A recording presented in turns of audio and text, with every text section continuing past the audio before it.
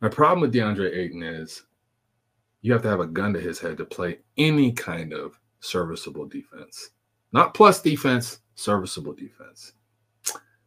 I don't think he likes basketball. All right, welcome to the channel. I'm Jay, new contributor helping out on Clutch Talk Pod, and wanted to add some value, get into something a little different than my homie John usually gets into. And today, this is one of my favorite topics, worst contracts in the league. I want to put a few players on blast, a few situations on blast, and have some fun with it.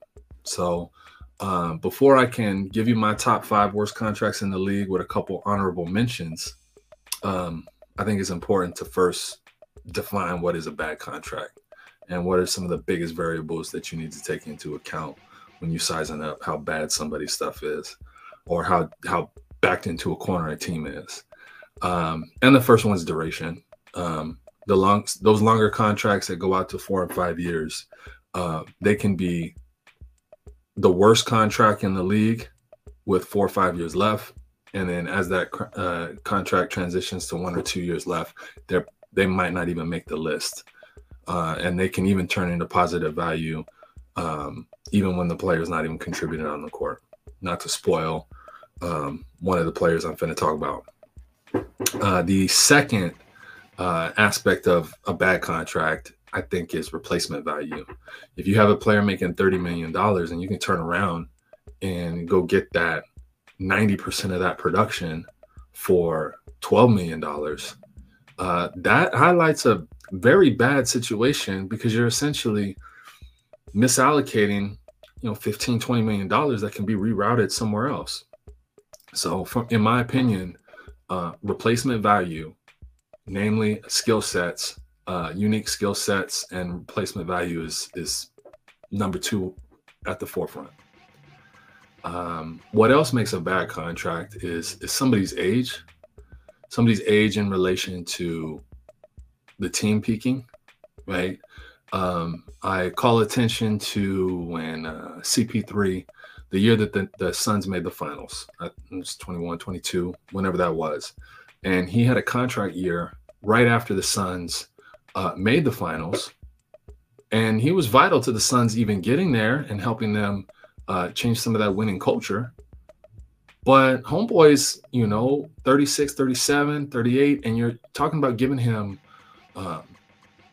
almost $30 million a year. And that was just based off of his production declining. I mean, that's just, that was not prudent. That was not smart.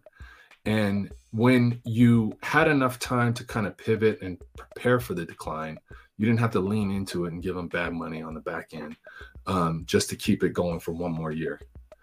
So age in relation to the rest of the team. And then the last thing is more so strengths and weaknesses, right? So if you have too much talent in the wing and you're devoid of a solid big man, or you're missing a playmaker or a perimeter defender, some of that talent can be just superfluous. It's not needed. So without further ado, let's get it. All right, honorable mentions. Didn't quite make the top 5, but these are still pretty bad. I wanted to single out a few of these guys here and just talk about their contracts because it's the opportunity cost of what else you could have spent this bread on. First up, everybody who would expect to be top 5 worst contracts in the league, he has been for the last 2 to 3 years, the runaway winner, Ben Simmons. But he is effectively removed from the top 5 because he is going into the last year of his deal. He's going to have a big $40 million that will be expiring at the end of the 24-25 season. It will actually turn into a commodity. There's players like Evan Fournier, CP3, who ain't going to be worth the 18 million and 30 million respectively that those two have non-guaranteed contracts for, but they may get opted into just because they want to be used as trade fodder in the offseason. So when you talk about players that are set to not make much of any contribution on the court next year, but are still valued human trade exceptions, basically, that's where Ben Simmons comes into play. So yeah, $40 million. Is he even going to be a $10 million player next year? I doubt it. Next honorable mention, Michael Porter Jr. Now, he has 3 years after this, totaling over almost $115 million. I question, I'm like, if you're 6'10", 6'11", and you're a sniper and you're a sharpshooter, but then you don't do the other 6'11" things, 6'10" things, like somebody like KD do. He can play defense. He can play at the 4, at the 5, in addition to the unicorn abilities that he has. Michael Porter Jr., I mean, like, you swap him out for Duncan Robinson, and my question is how much is he really going to give you and grow into that $35-40 million a year that he's making? I could be wrong. There's still a little bit of an opportunity to grow. Bruce Brown is not there, but we're talking about a $35-36 million price tag next year. And if they have depth issues and some of those young boys in the rotation don't contribute, that's a bad contract.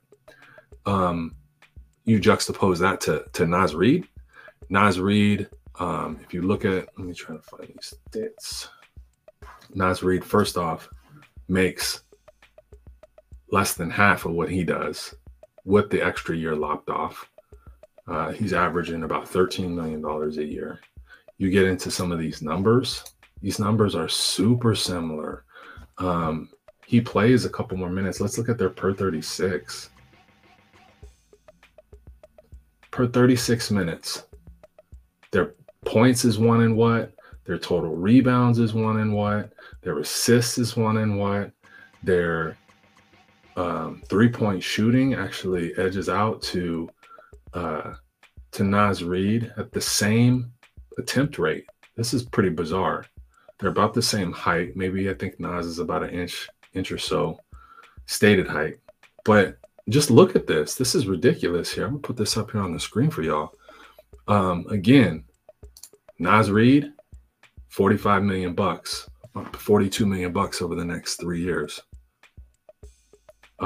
If you count this year. Naz Reid makes $28 million over the next 2 years after this year.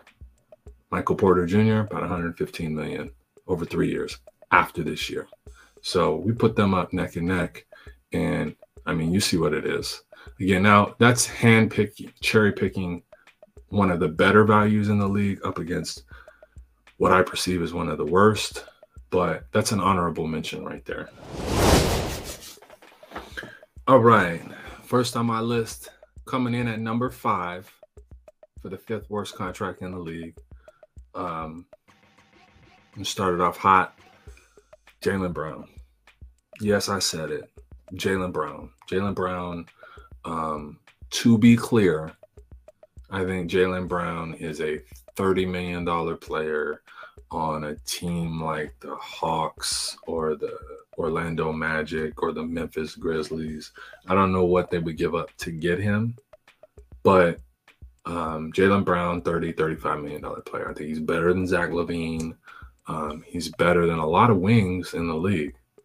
The problem is he might be the 10th or 12th, maybe 14th best wing in the league, which would start on he would start and be the wing on at least 20 teams, right? He's tough. He's solid. I like him. But when you're the number 2 wing on your own team, but you're getting paid 31 this year, 32, just under 32, and then you get 5, count them, 5 New Year's at what, 270 million? Like, this is bonkers. This is bananas. You look at his numbers. I mean, look at his numbers.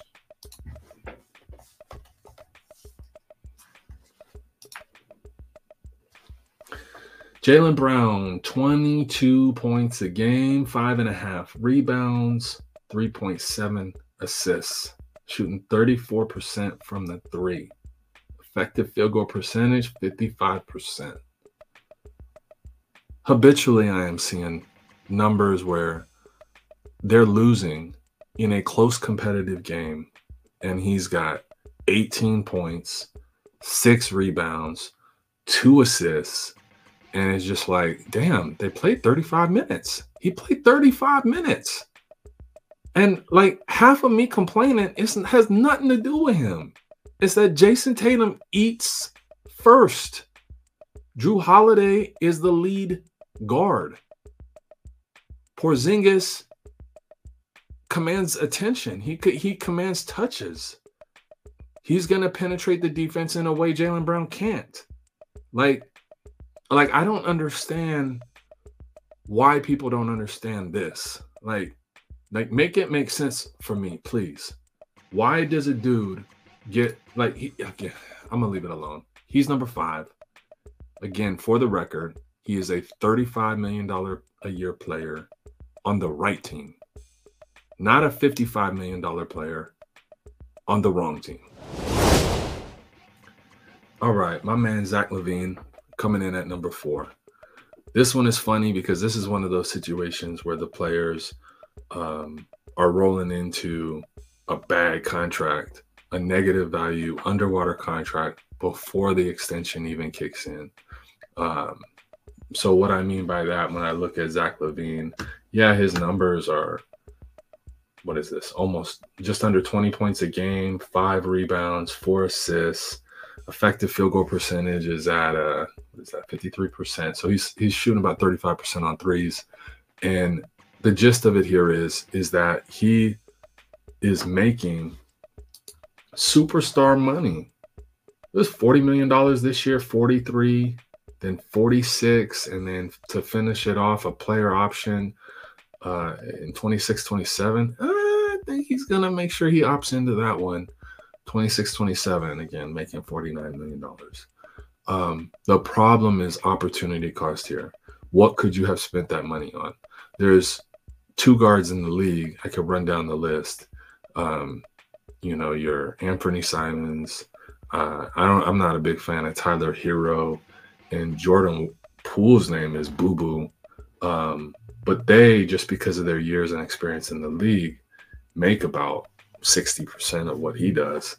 And you could even go further down the line and go look at players like Terry Rozier. This is ridiculous how much money this guy makes on this team. If he topped off a team like Miami, fit like a glove on the court, was you're stealing money or rookie contracts like Jaime Jaquez, and you're getting good cheap labor and production, then Zach Lavine might actually fit and earn that $40 million in the right situation. The truth is he's a $25 million player, healthy and on the right team, but he's making $40 million, 3 more guaranteed years on the wrong team. Coming in at number 3, my man, Domantas Sabonis. Man, he's having a good year. He is having a good year. 20 points a game, 13 rebounds, 8 assists. These are career numbers homeboy's putting up. Don't let that 42.6% on the three-pointer fool you. That's 1 attempt a game. I'm not even sure he believes he's a good three-point shooter. Sabonis was set to make, I don't know, $18, $20 million a year, give or take. And the Kings had some leftover cap space after their offseason was over for this upcoming year. So they decided to dump some extra bread on him to entice him to re-sign an extension.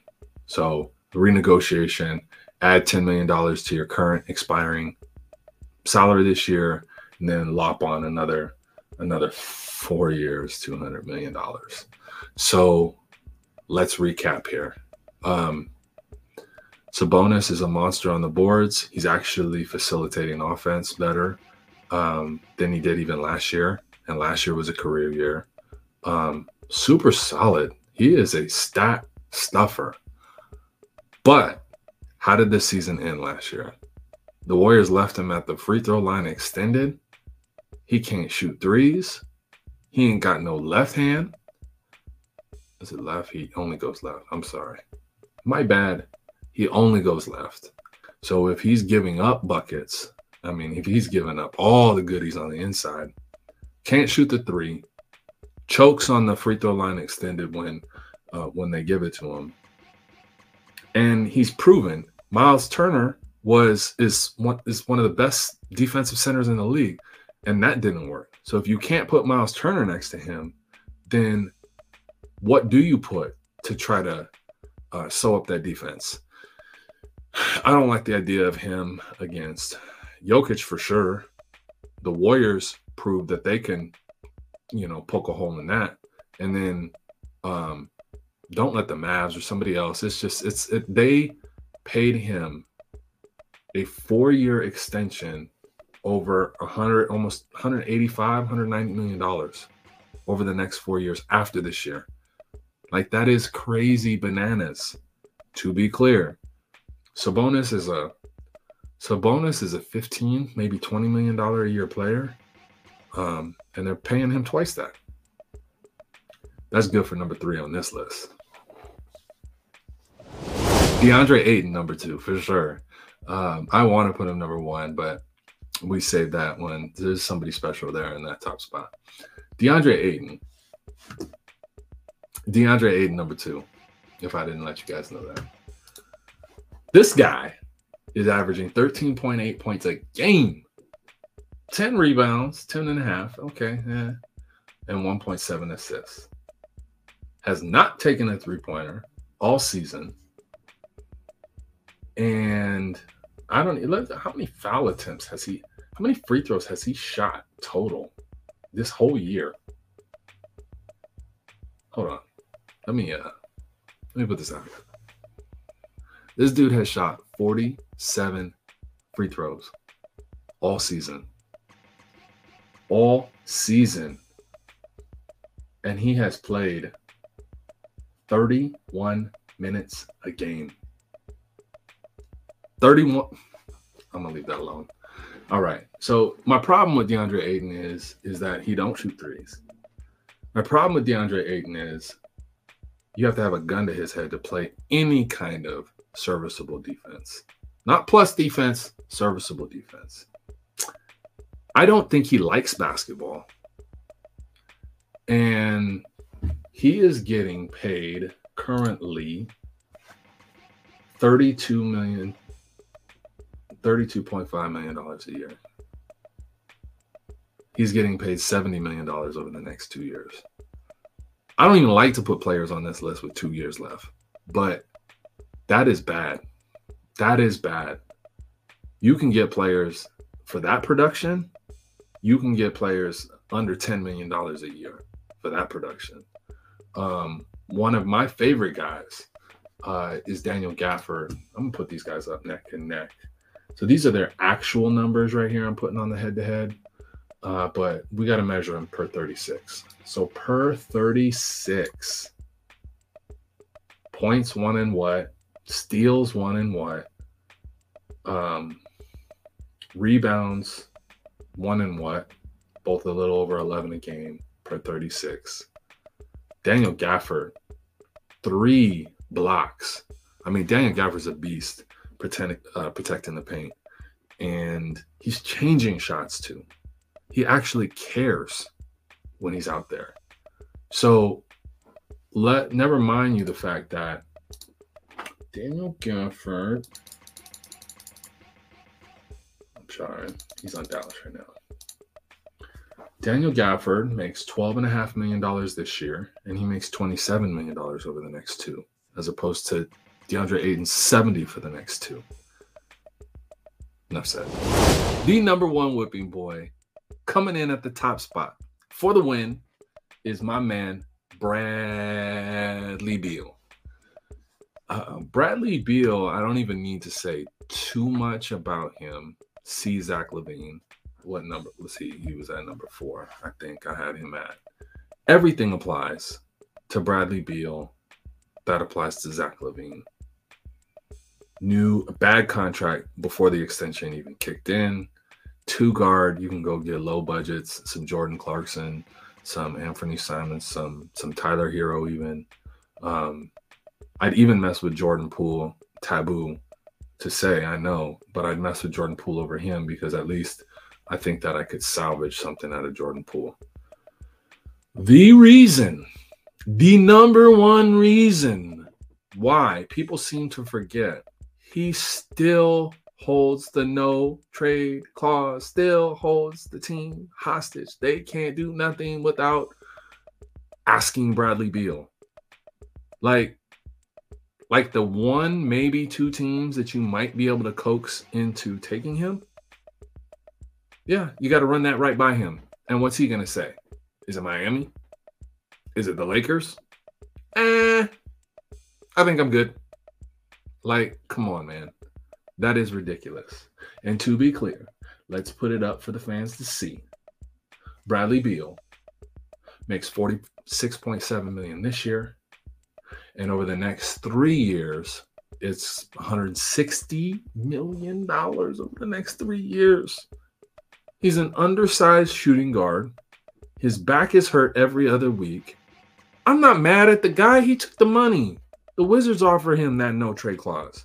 And then the Suns came through and traded for it. My dumbass, I thought that once he waived the no trade clause once, that at least Phoenix could turn around and trade him at their discretion. Yeah, no. He still needs to be asked. Run that by him. Like, that's ridiculous. Top spot, undisputable. I don't know how anybody, like, the real way you gauge this, who would take Bradley Beal right now? I'm not sure. It's definitely less than one hand. And then by the time you turn around and have to ask him, negative value is an understatement. That wraps it up. I want the smoke. Shoot us on Clutch Talk Pod on Twitter or my direct handle at HotTakeJ408. It don't matter. I want to hear from you guys, and you can shoot some holes in my train of thought, but he's pretty undisputable. I mean, if somebody comes at me for Ben Simmons, I can't even hold you on it. But yeah, man, we're here for it, and I appreciate your time today, listening to me put some of these dudes on blast and their badass contracts.